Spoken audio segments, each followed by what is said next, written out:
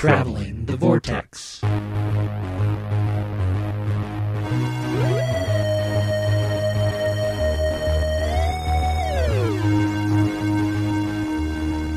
We've joined the Doctor as he travels the Chronostream and arrive at episode number 309. I'm Keith. I'm Sean. I'm Glenn. How are you guys? I am full of joy and Christmas cheer, and I even worked today. Oh! Did you work early? I did. I told Matt I need to have the early shift when we go to extended hours, because I couldn't be there till 11. No, you really couldn't. Nope. I stacked, I had a whole stack of DVDs I was going to bring in today. And I thought, and it was this morning when I got up, and I thought, oh, Sean won't be there till later, so I'll go later. I didn't go later either, but I could have gone when I some went. Of his DVDs. No, I had a whole stack of DVDs. Yeah, that's what I was hoping. Well, some of the ones that he loaned me, I was going to trade those for cash. Yeah, for cash. Lucky for you. You wouldn't know. No, lucky for you, I have a card at work. That says if Glenn comes in with these, they're mine. No, I've got all my James Bond that I've replaced on Blu-ray Steelbook, and so I have a bunch of DVDs that I'm replacing. Plus, I have a Sword in the Stone, which I accidentally got 2 of somehow, so on DVD. It's worth about $4.50. Not worth anything sitting there as a double for me right now. So No, all of it. It's worth about $4.50. Oh, the whole thing. The whole stack. Well, none of it's worth anything to me right now because I already have 2. Good. We'll be happy to take care of you. Did you guys do anything besides watch Rogue One? Yes, I saw the best movie of the year. Better than Rogue One? Better than Rogue One. You should talk about The Arrival. Oh, okay. Let me talk about The Arrival. It was the best movie of the year. Did you see it? Okay. You have not seen it yet. Okay, I have to temper my remarks because I don't want to inadvertently spoiling it by giving you... I have a phrase that if I said this, you would both go running to go see it. But I'm also afraid that if I said this, you would then figure out why I said that and it would ruin the ending. Mm-hmm. So I don't want to spoil it for you. It's phenomenal.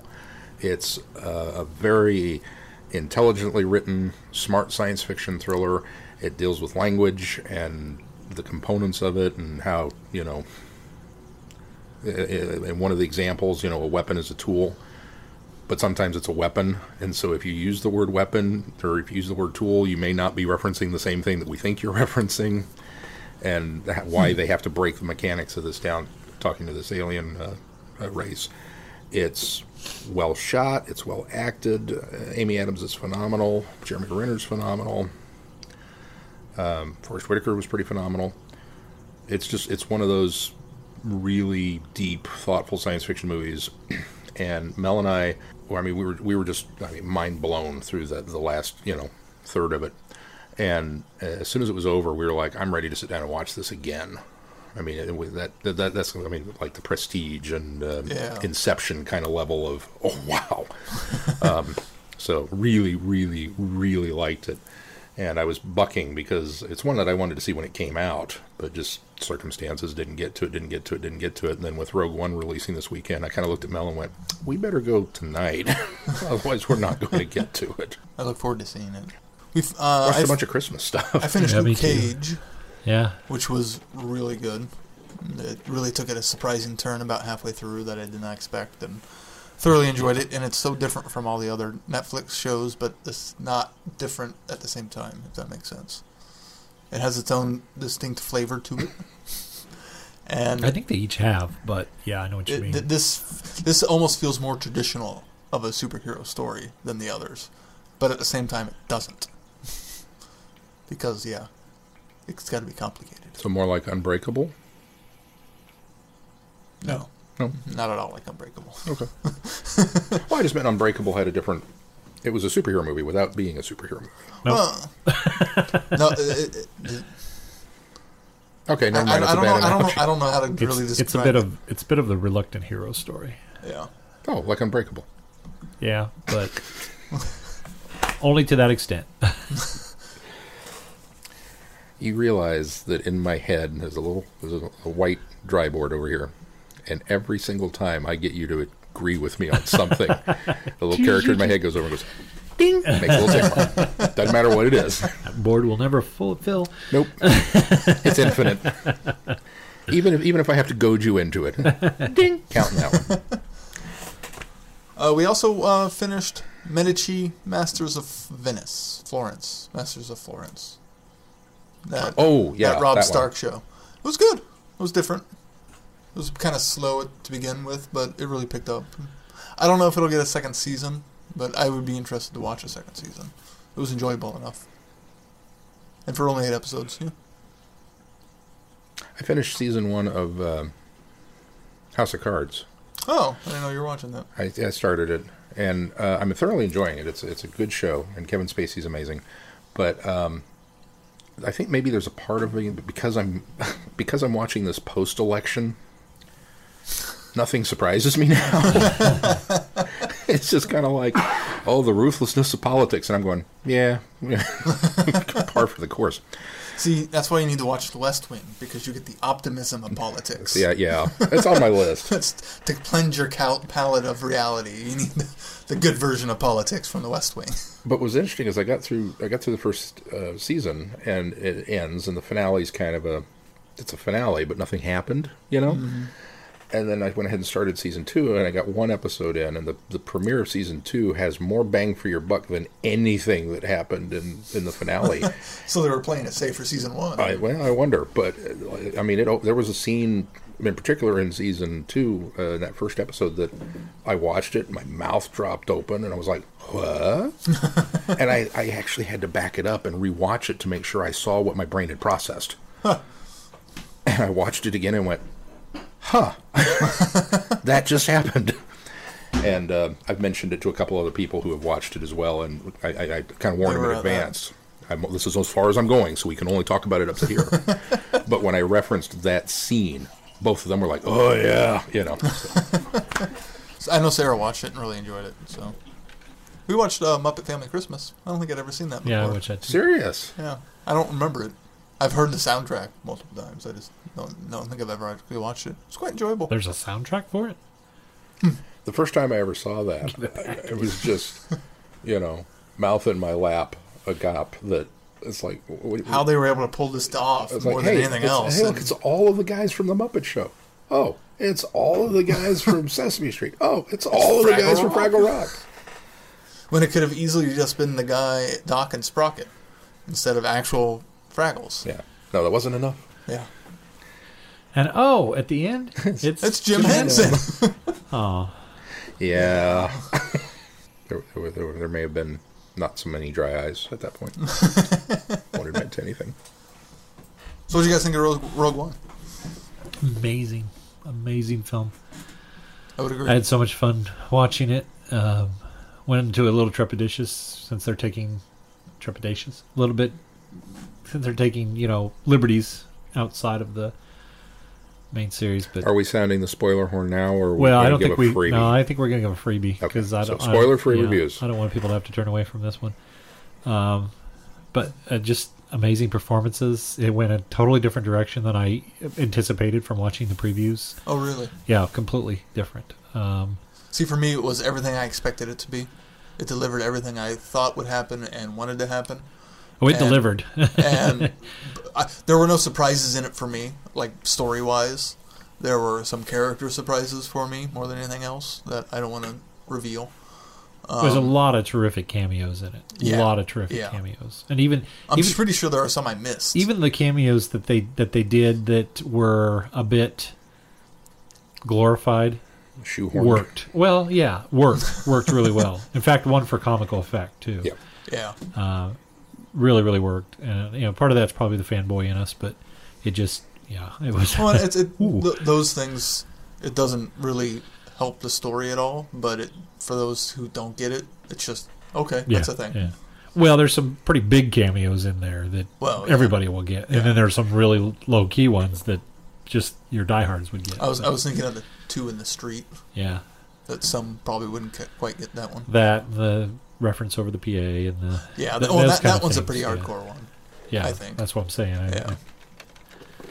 Those are the ones that I think people would. That one guy that was in that scene with the people. But just amazing. I went into it, like I said, just kind of lowering my expectations, but hoping for a good film, and walked out of there with a big old smile on my face. Really made me want to go watch A New Hope. Yeah, oh yeah. Kind of makes you ready. look at I A New haven't Hope. yet. It Yeah. kind of makes you look at A New Hope in a little bit of a different light. Yeah. Especially what's going on Yavin. The beginning and Yavin pretty Yeah. much are the main things there. I kind of agree with Keith. I've been tempering my expectations to make sure that I didn't get too hyped or too excited for it, and I think it delivered exactly what it set forth to do. And I don't think there's any surprises from the standpoint that we're going to go steal the Death Star plans. That's in the trailer. Okay, cool. Let's see that. And not saying there's no surprises doesn't mean it's a bad thing, because it recognizes that and uses that to its advantage. I think so, and I think the benefit to this is, unlike so many genuine prequels where we're dealing with an established group of characters, and I've complained about this before, is when you put an established character in a prequel and then put them in danger, I don't buy it, because I know they're going to get out of this. Yeah. So to have a whole new cast of characters come in and put them in danger, it's like, oh, this could be serious. And I think it worked. It delivered on exactly what it set forth to do and exactly what I kind of expected out of it. And there were some surprises, but nothing, maybe in the way that it played out versus What was going to happen to it. But it was thoroughly enjoyable. I don't think I still think probably need a little more time to process it, because it's not as fun of a romp as, say, a normal quote unquote Star Wars story. Well, I'll tell you what's interesting. It's a war movie. You're not absolutely a Star Wars. You're movie. absolutely right, Sean. But I think one of the things that comes across is they peppered in enough light humor, funny moments that it's not so heavy throughout the whole thing either. There were a lot of fun things, and the majority of tension. them were centered on the droid. Which K2 was. That's one where the of humor highlights. belongs. Is on the droids. So remind me to tell you, since we're not being spoilery, say something after we're done recording, because I thought it was kind of funny. There were a lot of times I did not hear Alan in K2's voice. He had a bit of a faux British accent. Yeah, he was trying to channel his Anthony Daniels. Yeah, a little bit. And it worked. He felt like, as much as BB kind of felt like R2 to some extent, he kind of felt like 3PO to some extent. I had no idea Alan Tudyk was the voice of the did robot you? going. Well, up until Thursday night, Jimmy Kimmel had the cast on. Oh, yeah. And I was watching, and he came out with the rest of them, and I recognized everybody else, and I looked and I went, that looks like Alan Tudyk. And what's he in this movie? And it wasn't until Jimmy asks, and he goes, well, I'm the voice of the robot. And I went, oh, okay, well, that's why I've never seen him. Continuing his Disney voice work. Yeah. Because he was in Moana. Yes, he was. I think he was in Moana. Moana, you're right. Whatever. That too. Better than Mona, as somebody else pronounced Yeah, it I've heard once people call it Mona. on television. I heard somebody call it Moaner, and I thought, you know what, you're the only person that I've read that has said it was a bad film. Every other review of it I've seen has been raving reviews. Yeah. So, anyway, anything else on Rogue One that... Great effects work. Oh, yeah. Great. I thoroughly enjoyed the score. Holly went into it wondering if she was going to like it because she thinks it's kind of unnecessary. Of course, she's not a fan. But, I mean, she likes the Star Wars films, but she kind of went into it going, it's unnecessary because it's She's not part one of those of the... people that would go read the EU stuff. Yeah, exactly. Yeah. It's not part of the, the main series. And she kept grumbling about it. And I finally said, well, do you not want to see it? No, I want to see it. So she got out and she came out and she goes, that was a really good movie. I think that's kind of the maybe the best way to describe it. It feels like an EU movie.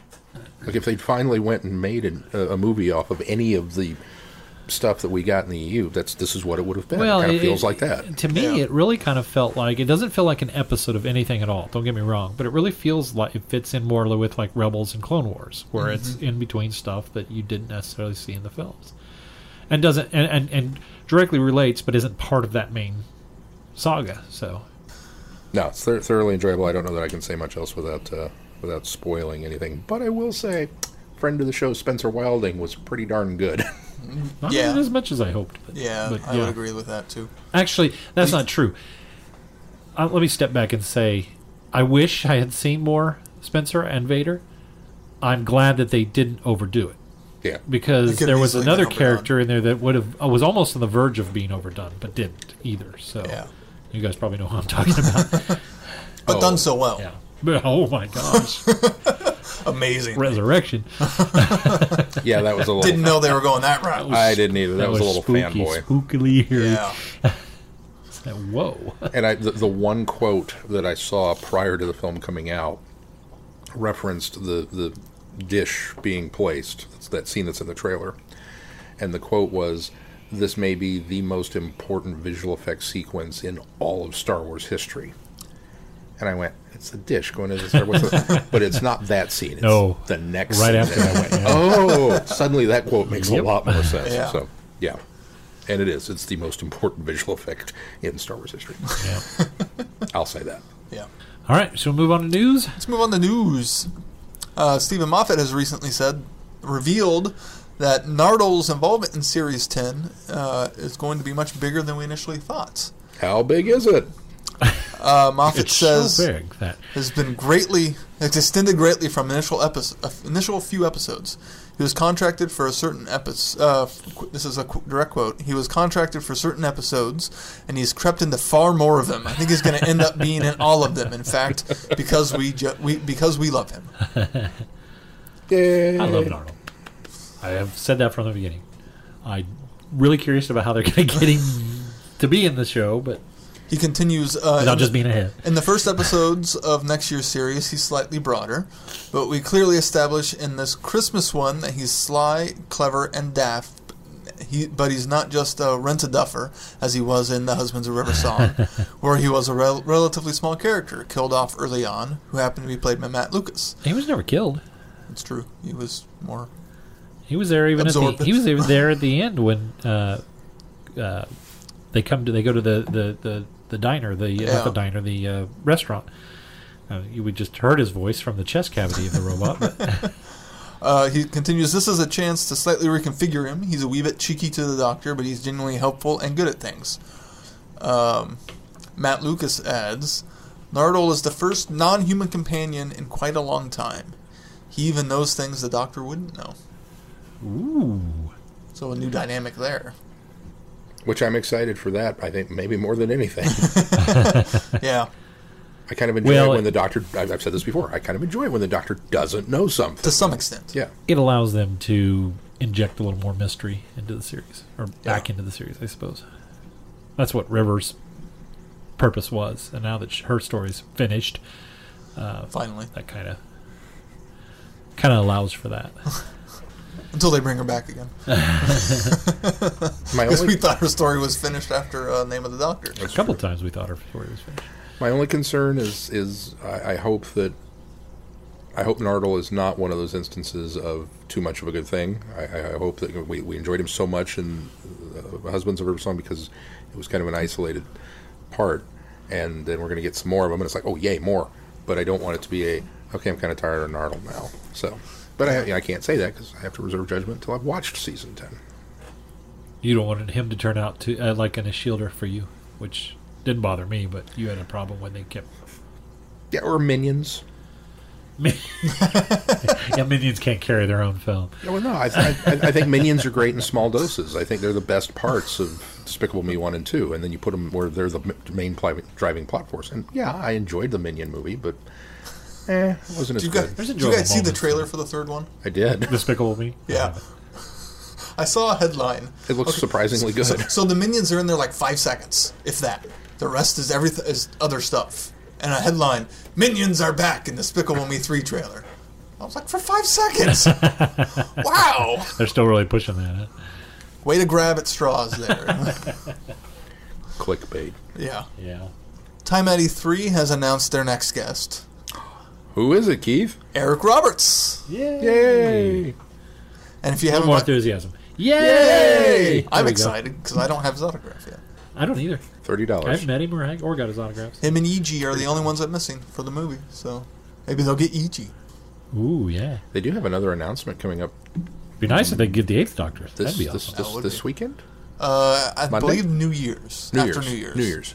I was trying to pull that up. Another guest announcement coming in the new year. Oh, in the new year. Okay. Early bird tickets are on That sale. could be anywhere between the first of the year and in the new year. Time Eddie 3.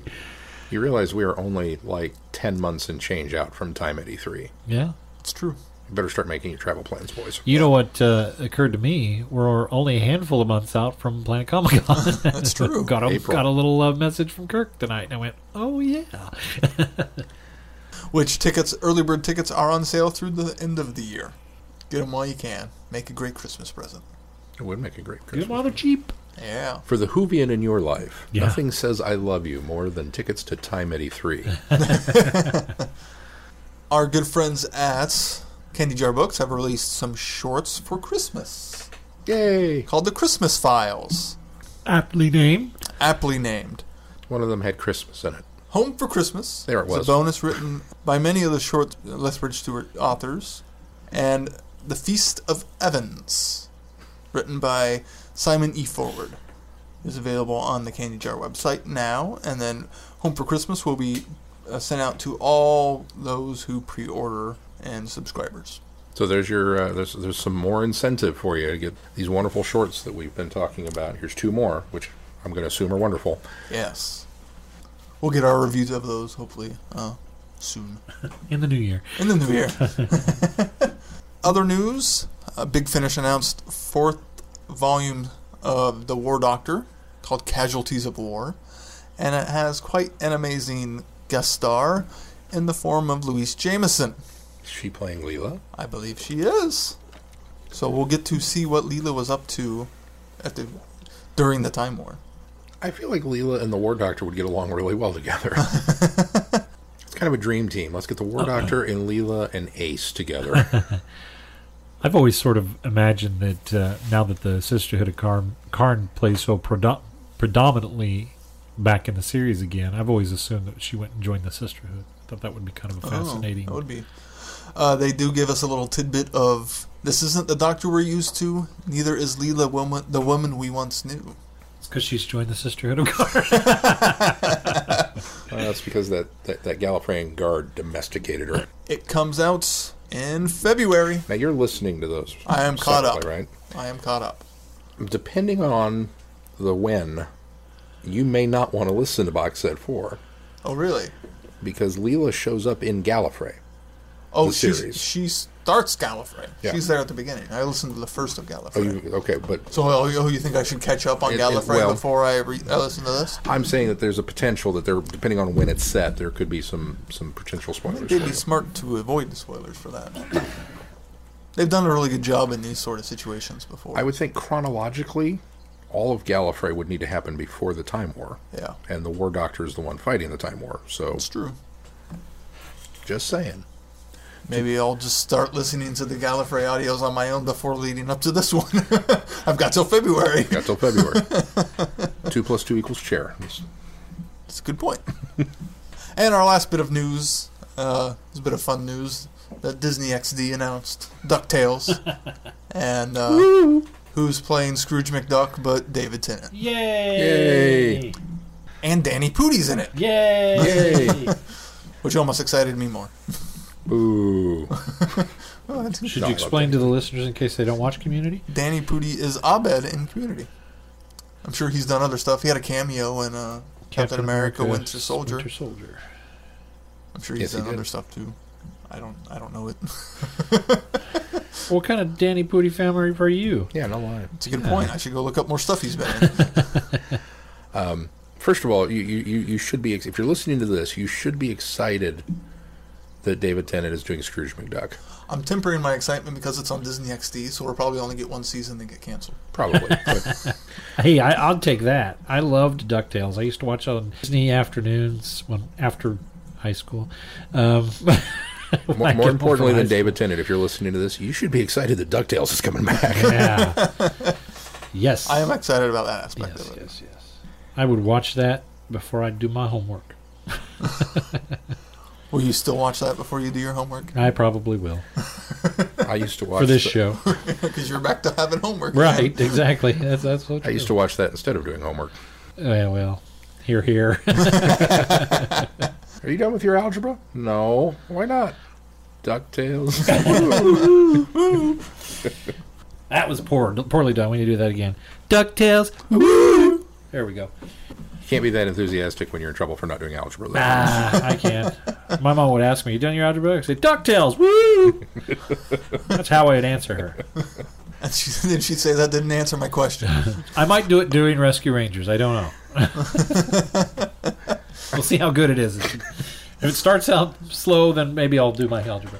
Or Tailspin, depending on which episode of No, Tailspin. no. You do it during Rescue Rangers so that you can be done by Tailspin. Actually, the funny thing about that is, little side trip here, side track here. It'll be a side trip after you're done cutting it all out. Back when I was watching Disney afternoons, it was just DuckTales and then Chip and Dale Rescue Rangers. And then Tailspin came along later when I was older and didn't have time for after school cartoons, because I think DuckTales started like my senior year, and so I watched religiously DuckTales all the way on, but a lot of those Disney afternoon ones kind of lost appeal for me as I got older, but I would still try to watch DuckTales, and I think it was the third and fourth season. I think it was 4 seasons, right? Or was there 5? I think there's 4. I don't remember how There's many there are total, but that last season or 2 I actually watched on DVD because I had dropped off and fell behind, so I don't think I've seen all of it. I don't think I have either. It was just on. Well, what kind of DuckTale fans are you guys? Never said I was I a at big least one. went back and picked them up. I own the game on Xbox 360. I own the Yeah, game the on game's PlayStation 3. The game's good. Get up on that pogo stick. Ooh, I wonder if they'll put out a new game. Ooh. With David Tennant. Yeah. Ooh. Ooh. And Danny Pudi. Ooh. For the record, DuckTales, woo, is the appropriate response to any question you were asked ever. Doesn't matter what it is. Will you marry me? DuckTales, woo. Yeah, see, it works. What'd you think of Rogue One? DuckTales, woo. It does work. See? Let's move on to feedback. Woo. Our bit of feedback comes from Robert. He says the Star Wars Holiday Special.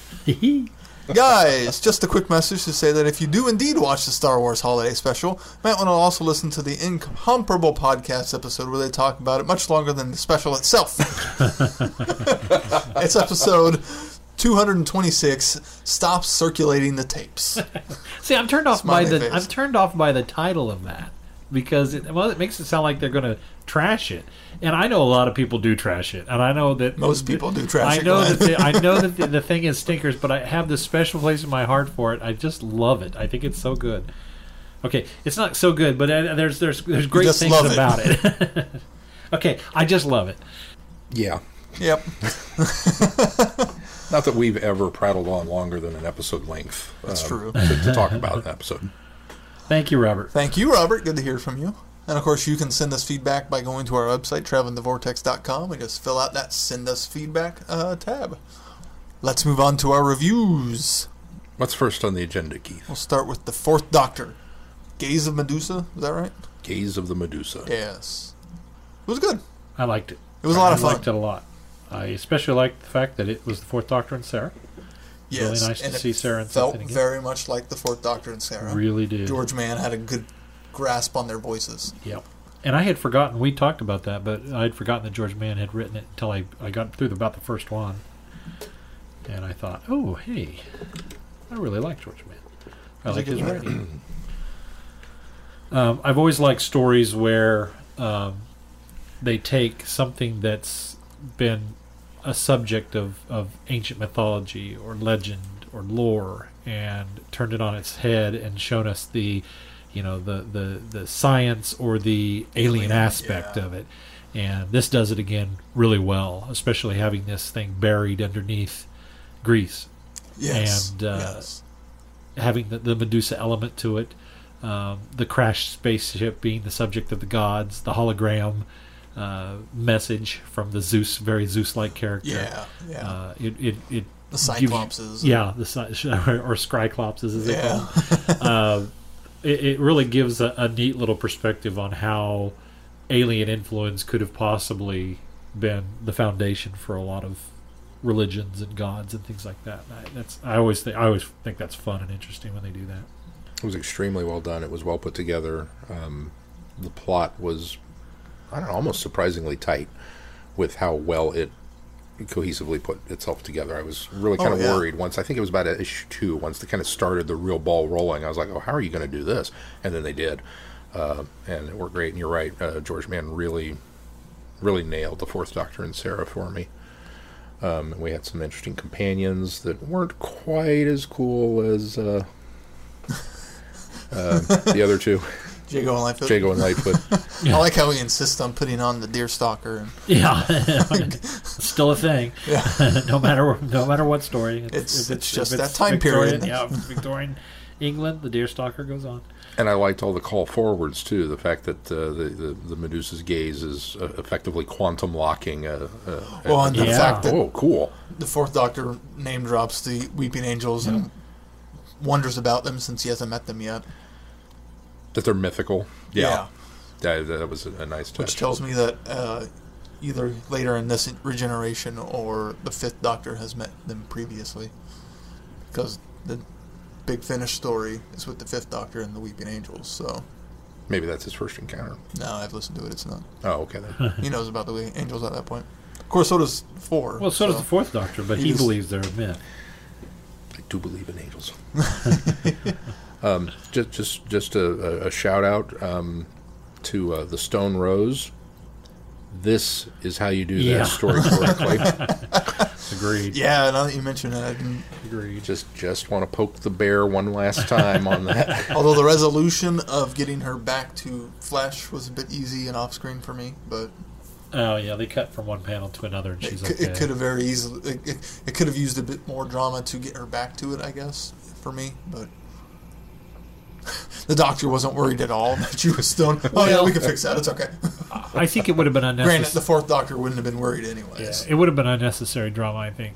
I would have liked to see the process, but on the flip side of that, I wouldn't have wanted any sort of tension within that process, because I think once you go through this and you have your big climactic finale, you know she's going to be okay. Yeah, and you know she's going to be all right. It would almost feel like overkill to do another little segment of is he going to get her back? You know, it feels like a little bit of a cheat that he just happens to have whatever he needed in the TARDIS to fix her. Plus, as opposed to plus the professor's technology. He makes comment of that too. Yeah, it just seems like it should have been something that he needed to use the Medusa to revert, as opposed to something in the TARDIS. That's my only complaint with the story. I need to cut her head off and put her head in a bag and bring the blood back to restore. I don't know, something. You'll see, that would have been overkill to me. That would have been too much of a hey, we just had a big story with a climax, and I agree that I would rather like to have seen or known what the process was, but I don't think we needed another tension scene of trying to get her back. I think that would have been... It depends on the Doctor, too. If it had been a third Doctor story, we've got a whole separate issue with him in the lab trying to come up with something that would restore Sarah Jane, and there would have been tension. It's true. If it had been a fifth Doctor story, we probably would have got a lot of tension. Fourth Doctor's like, yeah, I'll fix it. So what you're saying is we should be grateful that this was a Fourth Doctor story. Yeah, pretty much. We didn't have to have all of that unnecessary stuff. I agree with Keith. It was a little bit of a cheat, but by that point, it's like, okay, I'm going to allow it. Yeah. And I love the fact that she marries Henry's great-grandfather. The ending was probably the best part. I wonder if they were hinting at that when they were talking about how her fiance was a sailor. I was like, are they going there? Didn't kill you into it at all. I didn't either. Until he showed up, and then I went... I did. But her dad refers to him kind of as, below her intellect, and and the whole, Harry Sullivan, is an imbecile, kind of comes back to. I wonder if that was kind of a hint that yeah, we're gonna do that. How many times did the Doctor say that?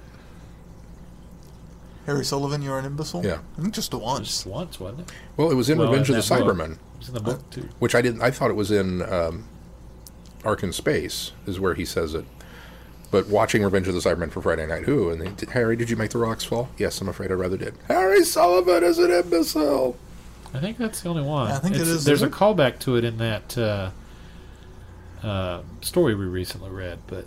I must have just been really focused on that then, because all through Friday Night Who I was giggling maniacally, saying it out loud as I was watching poor Harry Sullivan is an imbecile. Every time he'd show up, even if he didn't do anything wrong, I was saying it in my head, and then the Doctor said it and I was surprised. It was like, oh, was that this episode? So this also to me, this almost helps the fact that Ian Marter was in Carnival of Monsters too.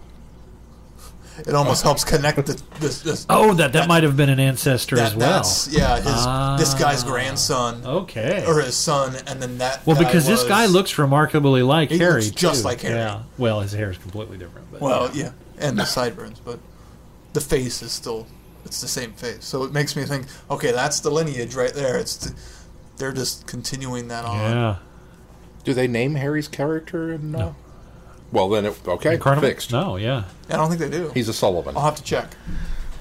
Nope, I don't need to know. It's already been written. It's already headcanon. The file has gone in. Chunk card. Okay, done. I thought the art was really good in this story, too. I would agree. It reminded me very much of David Gibbons' artwork. Yeah. From the 80s, yeah. It was, I did that. I looked at that. Which worked immensely well for the Fourth Doctor. For the Fourth Doctor, especially. Even though Gibbons has done other Doctors in art. But yeah, specifically he did a lot of... Well, the majority of his stuff is Fourth Doctor. Yeah, it was very pleasing. All of it. And not all of it, obviously a lot of it wasn't the same artist because there was some style changes from issue to issue. And I didn't go back and look who the artists were for this, but they stayed consistent with that look. And it all felt very David Gibbons. Do you think the stable of artists that are over there at Titan, we're fighting each other? To do the Fourth Doctor. Who's going to get to draw the Fourth Doctor? Oh, I want to draw the Fourth Doctor. No, I want to draw the Fourth Doctor. So, okay, well, everybody gets to draw the Fourth Doctor. Just divvy it up. Okay, now we've announced a Third Doctor. Ooh, I want to do the Third Doctor. No, I want to do the Third Doctor. Too late. You're working on the Fourth Doctor. Okay, everybody can draw a panel. Yeah, it was. Yeah, nothing bad about this. Nothing. There was nothing in this. Like sometimes you'll read a story and you'll go, I didn't quite like that, but this was good. There was nothing in this. Even the skip ahead, I can see where you're coming from, but it just seemed like an easy fine. fix. That's all it was. It was fine. It was good. I really liked the Doctor and his daughter. Yep. They were great. Yeah. Quasi-companions. And I like the fact that he was... we finally get confirmation that, yes, he's auditioning. Because he says, if Sarah Jane ever decides to move on, I must remember you. Yeah. Okay. That, to me, is as official as you can get now. It's true. So every time I say companion auditioning, that's a thing. Thoroughly enjoyable. I don't know if I want an ongoing series, but I would be okay with another limited run. I'd take an ongoing series any day. If it's written this well. Yeah, I'll take an ongoing series. Honestly, I kind of feel that way about all of the Doctors, though. I kind of feel like... I mean, I don't mind them doing it with the newer series Doctors, that they're getting ongoing runs, but kind of with any of the classic Doctors, as much as I love them, I have so much on my plate to read already from Titan Comics. I'll take it because it'll always be there. Well, I suppose there's that. I can always go back later. That's right.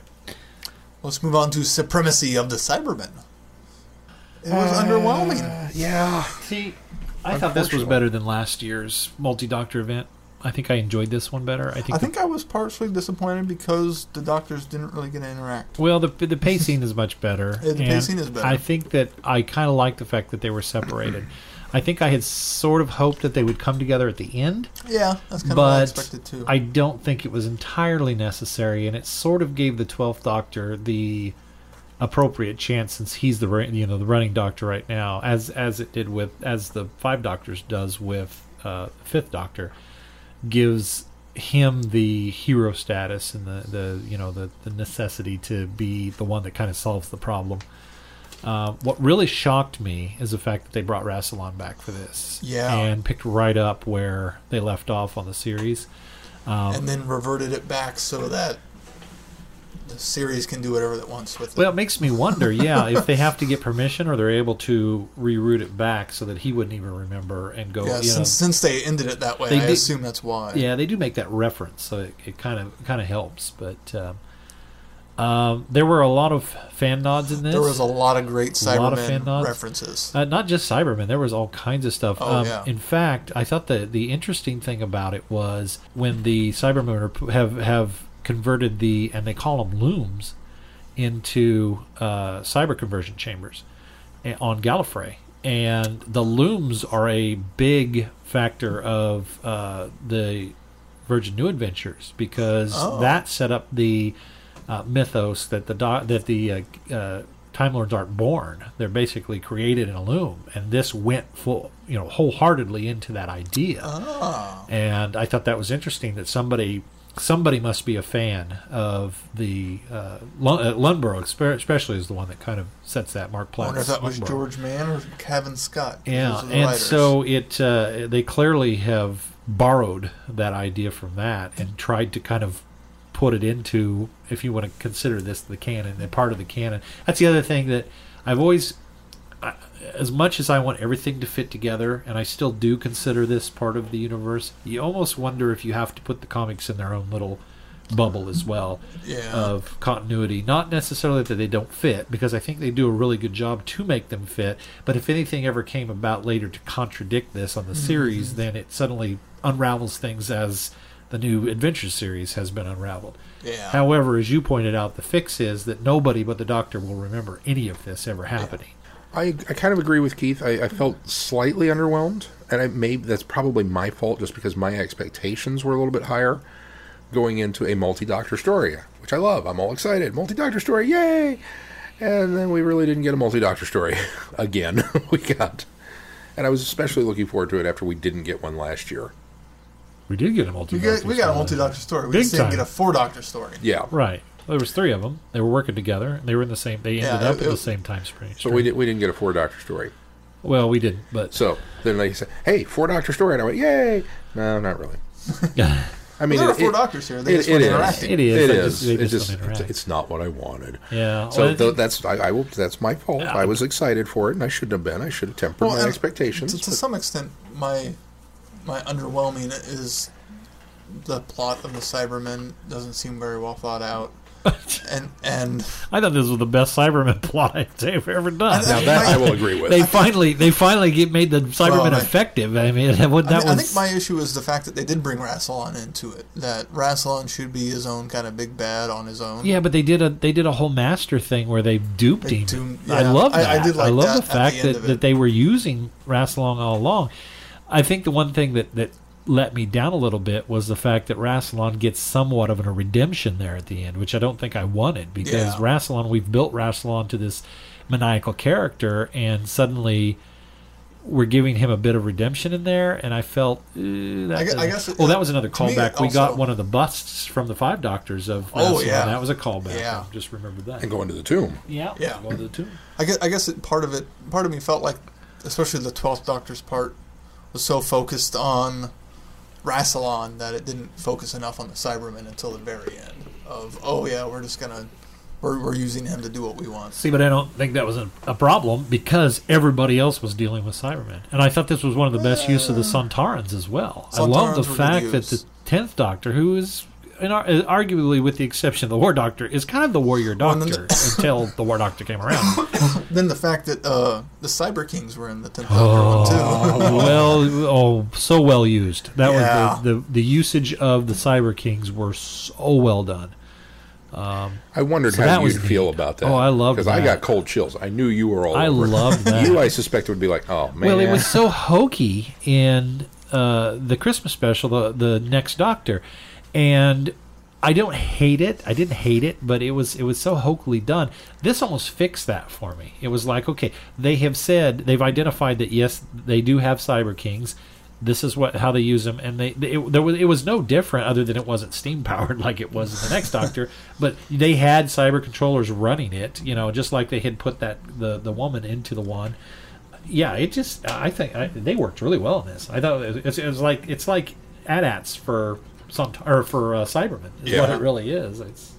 And I thought the Silurian Cybermen were really cool design. Yeah, that was a great idea. The Cyber Silurians. Yeah. There are a lot of great things for this, and I think that's why I enjoyed this so much. And again, I think it was so much better. I think the story was so much better planned out, paced. I think the story works much better than the one they did last year. I think there are a lot of things that I liked about this, and I think if I come down on it, I didn't enjoy it as much as I did the 4th Doctor miniseries that we did along with this, but I thoroughly enjoyed this, and I would like to see more multi-Doctor stories in this way, where they don't interact, where it doesn't take 3 or 4 of them in order to solve a problem, but they kind of do lead you to believe that they're all going to, even though they're in different time zones, they're going to join together, and they lead you to believe that, and then they don't. And I even liked that. I like the fact that for everything that they did, everybody was still in the same character. Their voice was right. I think there was some of the artwork. I think if I could complain about anything, the 11th Doctor again didn't look like the 11th Doctor. But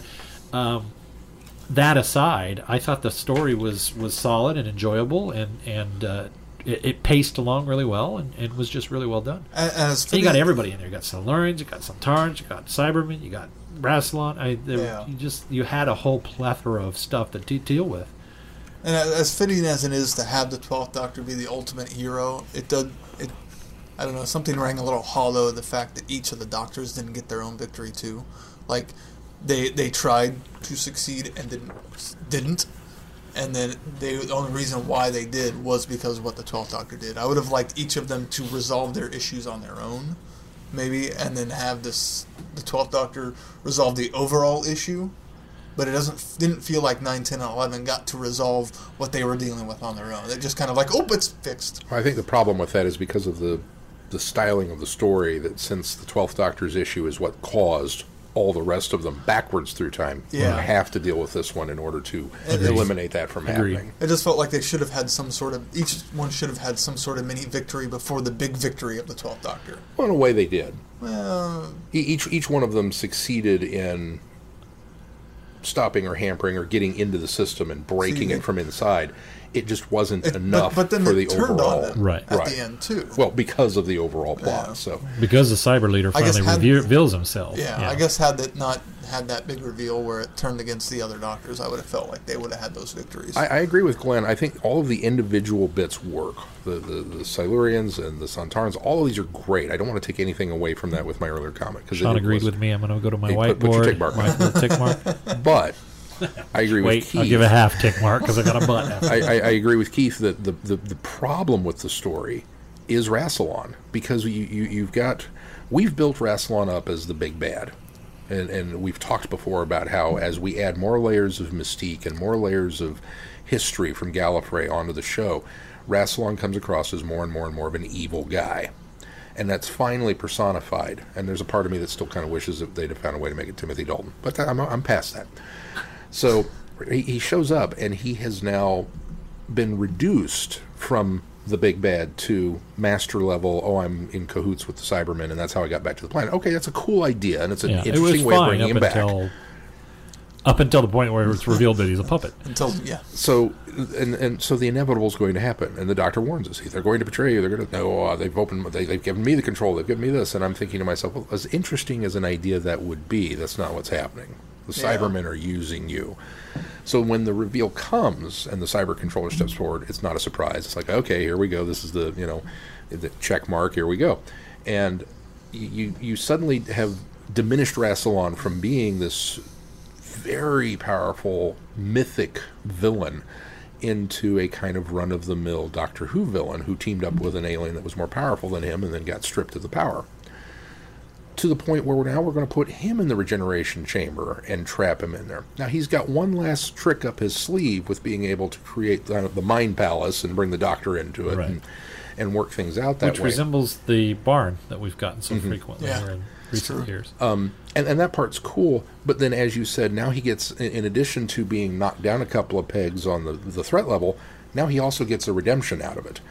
And there's a part of me that went, oh, okay, cool. And there's another part of me that went, I don't know if I like that or not. I like Rassilon to be ruthless and evil. And I guess I would feel better about the slight redemption if it was in a Deus Ex Machina, where he got reverted back anyways. So why bother redeeming him That's when kind of he's the other gonna problem, not remember it and still be ruthless and evil? I mean, I guess it gives the Doctor hope. It gives the Doctor a happy ending that he can hope Rassilon. But it didn't end very happily for the Doctor. He felt to me, it felt like he was kind of... Oh, most definitely. Yeah. Sad about he was sad about the fact that he would remember all of that. And no one else would. Yeah. Which was a nice ending. I liked that. But it's very cool to see the Cybermen kind of at the height of, power. This is the biggest, boldest, bestest cyber, closest they've ever come to complete domination of everything. And I thought that was really refreshing, because so frequently in the show we get involved in a cyber plot in progress that fails. Yep. Or them And trying it's to localized. Yep. get a It's foothold. Yep. and we're going to do this, or we're struggling to survive, or we're getting out of the tomb, or whatever it happens to be. That Ninth Doctor stuff was especially striking. Yeah. I could have used more of his storyline. I don't think there was enough of that in the devastated London. Yeah. And Jackie didn't bother me one bit. I thought Jackie was utilized very, very well. Yeah. And probably a good And thing Rose that got she turned won't. into a Cyberman. Probably a good thing she won't remember it because it's very out. It becomes very out of character for Jackie, not in a bad way, because her character grows. Yeah. And unfortunately, But at this point, at this point, we don't have that Jackie, so that works in that retrospect. That she won't remember this even happening. Same thing with Rose becoming a Cyberman. That would have been. It helps in the fact that she doesn't know what Cybermen are once the 10th Doctor and her meet them. I think the memory reboot works for a lot of issues with this problem with this story. But it doesn't so much work with Rassilon, since, as we said, now it just gives the TV series a way to come back and be able to do whatever they want with Rassilon, because now he's still floating in a spaceship at the end of the universe. Yeah, and I mean that's fine, because I want Rassilon to be that threat. I want him to be out there floating around plotting his revenge. Yeah. I don't want him to become the maniacal, megalomaniacal, slightly insane standard Doctor Who bad guy. Yeah. Because we've got a universe full of those. We've got the so Master many for of that. those. We've got the Master. We've got Davros. We've got so many of those guys. I don't want Rassilon drop down to that level. And that was kind of the problem that we had with the way the series ended with that him threat, just being was that run off the planet with no. go away. Yeah. Okay. What? So, Yeah. and then I'm going to come back with Cyberfleet. Oh, okay. So, like I said, there was good and bad to it, and unfortunately, the little bit of the bad is the linchpin that kind of, for me, undoes so many of those great moments throughout the rest of it. So that's kind of where the big struggle, I think, is. But everything else, I don't know how liked. else they could have done it, though. Yeah, I mean, with where a they story did this, with it, and the story's great. I don't want to diminish the story. It's one of really those well done. Big universe-ending epic stories, which are okay every once in a while, and you kind of expect that from a big event like this was. But well, like I said, it was just amazing to see the Cyberfleet in full action and taking down Sontarans and winning. That was the coolest part of it, was the Cybermen were winning. And I'm sorry, Keith. It sounds like I'm bagging on them, but they win about as much as Daleks do. Well, yes and no. I mean, the Daleks didn't even get this far, quite honestly. Oh, I know. That's what I mean. You look at the Time War, the Daleks only succeeded in destroying the universe. Well, I think that the Daleks were on the verge of the reality bomb that was going to wipe out the universe as well. I mean, they got that far in Journey's End. So. But it was the destruction of the universe. Well, that's true. It's wiping everything out, that's so there isn't anything left. Correct. Yeah, but us in our little pocket thing. Right. This is the conversion of everything, and it's like, this is as big as the stakes can get for this species. So, I put a tick mark for the Cybermen in this column. Well, I don't know, because I think they equate, because the Daleks have always, their main goal is to wipe everything out and just be Daleks remaining. The Cybermen's end goal is to convert everything. So I think it's a balanced scale there. It's true, but it I sounds think like I'm defending the Daleks, but you see what I'm saying is, I do. I think they both meet their MO. But as far as from a human standpoint, for the stakes of humanity, well, it's the same anyway. Well, no, because the terror. If I'm dead, I'm dead. I can't. But if I'm living under the yoke of the Daleks, that's terrible. But you're not, because what they ultimately were going to do by rewriting everything through time is that it would erase humanity, so that humanity wouldn't even exist, and it would just be Cybermen. So again, dead is dead. So okay, I guess I can see that. It's just you're either existing here or not existing here or not existing here. So to me, it's the same. I'm not trying to put down the concept of this, because I think it's brilliant and I think it works on. He's totally putting it down because he can't give the Cybermen a victory. The difference was they converted so much in here, and they didn't detonate the reality bomb. So much so that I like the imagery of I love the imagery of the Cybermen coming out with a new form, the sleek metal complete body. I thought that the was T-1000 Cybermen. Yeah, that was really cool looking too. I just had this image. The next time we do one of these, is I need to have little pennants on sticks made up, and yours can say Daleks, and yours can say Cybermen on them, and we can wave them back and forth across the table to each other. I give kudos because the Cybermen. Sean, you said it eloquently when you talked about how the Cybermen it's always a localized threat, and we're dropped in the middle of the already action or what their plan, their plot. And this one really took it to a level that I really appreciated the Cybermen for. The biggest Cybermen story I think we've had is probably Nightmare in Silver. No, because that's still pretty small. That's still pretty local. I would say probably Doomsday. Or, yeah. I mean, because we've got armies of invading Cybermen from the alternate universe. Doomsday, I mean, it's still just Earth, but it's the biggest scope amount of Cybermen I would coming agree through. with it that. feels like. I would agree with that. And ultimately, the Daleks are in their way. So it's definitely not the next Doctor, who their ultimate goal was to build a big Cyber King to walk through the city. I like that one. It insists. That's a backup on itself. plan. You're talking to the War of the Worlds guy. a giant thing stomping through London with tentacles sucking people up and converting them. Yeah, that's cool. It works in this. Works. So kudos to Titan for 2 very, very good issues, episodes. What are we calling these? Stories. Stories. Yeah. Well, miniseries works. Yeah. Thoroughly enjoyable. Did you notice on the cover the Cybermen up in the corner, and each step was an evolution, and the very last one is just a skull. Yeah. Oh, I did notice cool. that. Yeah, kind of de-evolved. Good stuff. What do we got coming up on good. the schedule, Sean? Well, coming up this week on the schedule for Friday Night Who, which I incorrectly said was on Christmas. I don't know where that came from. Friday night, we are doing The Husbands of River Song with Peter Capaldi, so we're picking up from last year. And then, of course, this weekend is Christmas. So happy Christmas to our friends in England, and Merry Christmas to our friends here in the States.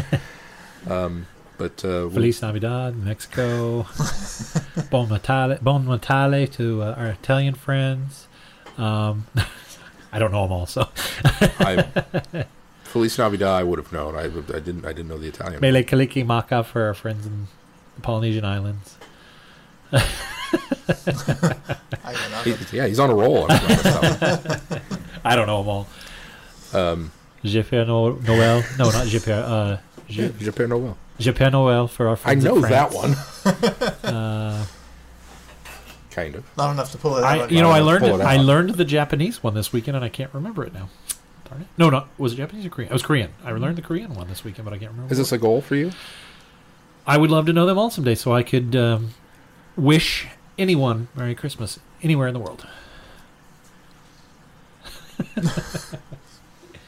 Glenn has life goals. Odd life goals. What life goals? I feel inadequate listening to Glenn's life goals. I'm adding to the vocabulary. You're adding to the sum of human knowledge, and I feel like I'm not.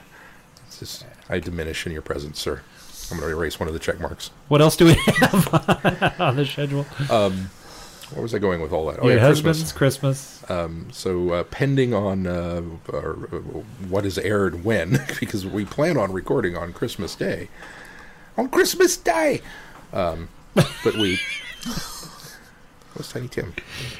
Or no, it wasn't Christmas. It was the kid outside the window. Anyway. It was the one that went and got the turkey. Have you seen the George C. Scott Christmas Carol? Uh-huh. I've never seen the George C. Scott Christmas Carol. It's brilliant. It's just kind of one of those... I'm not a big George C. Scott fan, so I kind of shied away from it. I didn't know David Warner was Bob Cratchit. Yeah. Now I have to watch it. It's good. It's good. Yeah, David Warner I is Bob don't know Cratchit. that there's a version of Scrooge or Christmas Carol that I haven't seen. You're right. That was a silly question. Let me erase another tick mark over here. The Albie Finney version, the George C. Scott. Yeah, there's a lot of them out there to watch, too. Alistair Sim, yeah. Bill Murray. Oh, that's on Netflix, by the way. Jim Carrey. Scrooged. Mickey Mouse. Jim Carrey, yeah, that's right. I forgot that one. Kermit the Frog. We could go on. Yep. So we Is it will... the Kermit the Frog one when it's... Michael Caine. Yeah, I was going to say it's the Michael Caine one. Well, I he switched switched midstream, because didn't it's I? not Mickey Mouse, it's Uncle Scrooge. It's Uncle Scrooge. Scrooge Oh, that's McDuck. true, So. yeah. Woo! I know what he was talking about.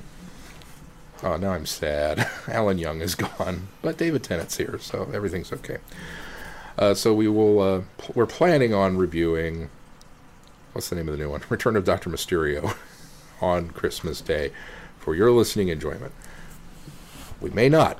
We may jump forward a week and give you our very Vortex Christmas special, which has all kinds of fun things, including a review of the new book that just came out, The 12 Doctors of Christmas. Did I get that title right? Yep, The 12 By Doctors assorted authors. By various. Various and a sundry. And a sundry. I'm going to name my child a Sundry, just because I think that would be cool.